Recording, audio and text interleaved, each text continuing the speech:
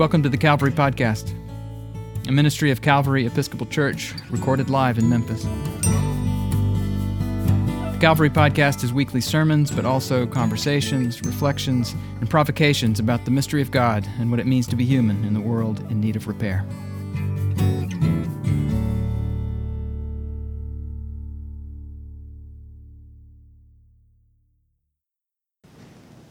May the words of my mouth and the meditations of our hearts be acceptable in your sight, O Lord, our strength and our Redeemer. Amen. Please be seated.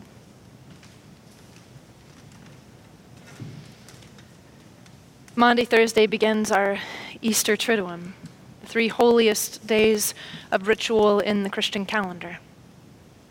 So let me start by saying to you, gathered at home, you are not missing out on the essence of Maundy Thursday.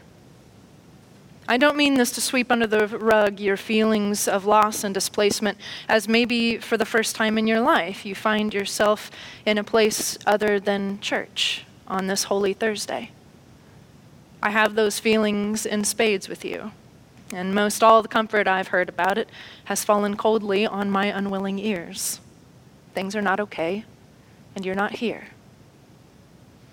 But it is true still that the heart and essence of Maundy Thursday is yours, wherever you are.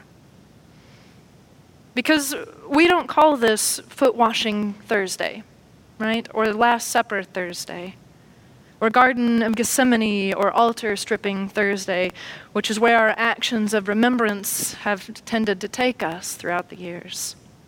All of that grew up in Maundy Thursday. Maundy is a linguistic corruption of the word that means mandate. And what is the new common mandate that Jesus gives us? To love one another. Maundy Thursday and its commandment that you will now be known by others and by God through your mutual love. That is central, and that is yours. Love one another. It seems like in every book Dostoevsky has written, there's a character who says, I love humanity, and the more I love humanity in general, the less I love them in particular. I can expound the grandest sentiments about the brotherhood of man, but I cannot be shut in a room with my brother for 2 days. Maybe you know something of that feeling. If you're someone who has been stuck in a room with one or a few others for far more than 2 days now, the general love for humanity is being tested for me with one human. This week, I suggested that Missy was using the incorrect dish scrubber as she was washing the dishes. She suggested that this was maybe not the time for starting trivial arguments by nitpicking at your only other community member, even if it is because of misplaced anxiety. Right. Check. We have nowhere to go. The ramifications of my behavior on our little community have impacts that I can't escape. I mean, it was always true, but now it's so pressing. And it is true that we are in the era of not so good feelings, and that fear and anxiety tend to leak out like a corrosive battery. It gets on everyone around you, whether that's the one person next to you or all over your corner of social media. It's not easy to hear that I need to repent of the behavior which I can justify endlessly. And more than that, it's only love that makes me able to hear it. I hope you are both giving and receiving plenty of that love in these days. Love one another. The commandment is yours, more particular than ever. It is especially poignant to me that Jesus gave his final commandment when he was eating and drinking in a home, which is where I imagine all of you right now, the smell of dinner in the air, trading this marble altar for your own dining table, breaking real, tangible bread instead of our imitation wafers, the wine now a vintage of your choice. Maundy Thursday is not actually the celebration of the first Eucharist, even though we are sometimes guilty of saying that it was. On the night before he died, Jesus and his friends celebrated a Passover meal together. A Passover meal is foundational to our Eucharist, yeah, but not equal. What Jesus did that night is what Jesus so often did. He took a familiar place and a familiar ritual and transformed it. Transformed it into a promise of presence.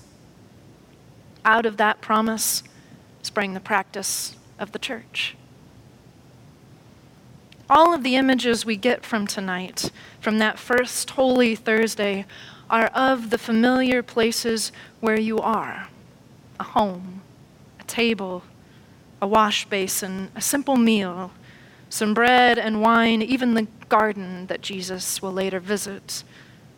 All small and familiar spaces somehow imbued with this promise of presence coming to life around us. In his novel, Howard's End, E.M. Forster writes, "It is the vice of a vulgar mind to be thrilled by bigness, to think that 1,000 square miles are 1,000 times more wonderful than 1 square mile, and that 1,000,000 square miles are almost the same as heaven. That is not imagination. No, it kills it. When their poets over here try to celebrate bigness, they are dead at once, and naturally. Your universities, oh yes, you have learned men who collect facts and empires of facts.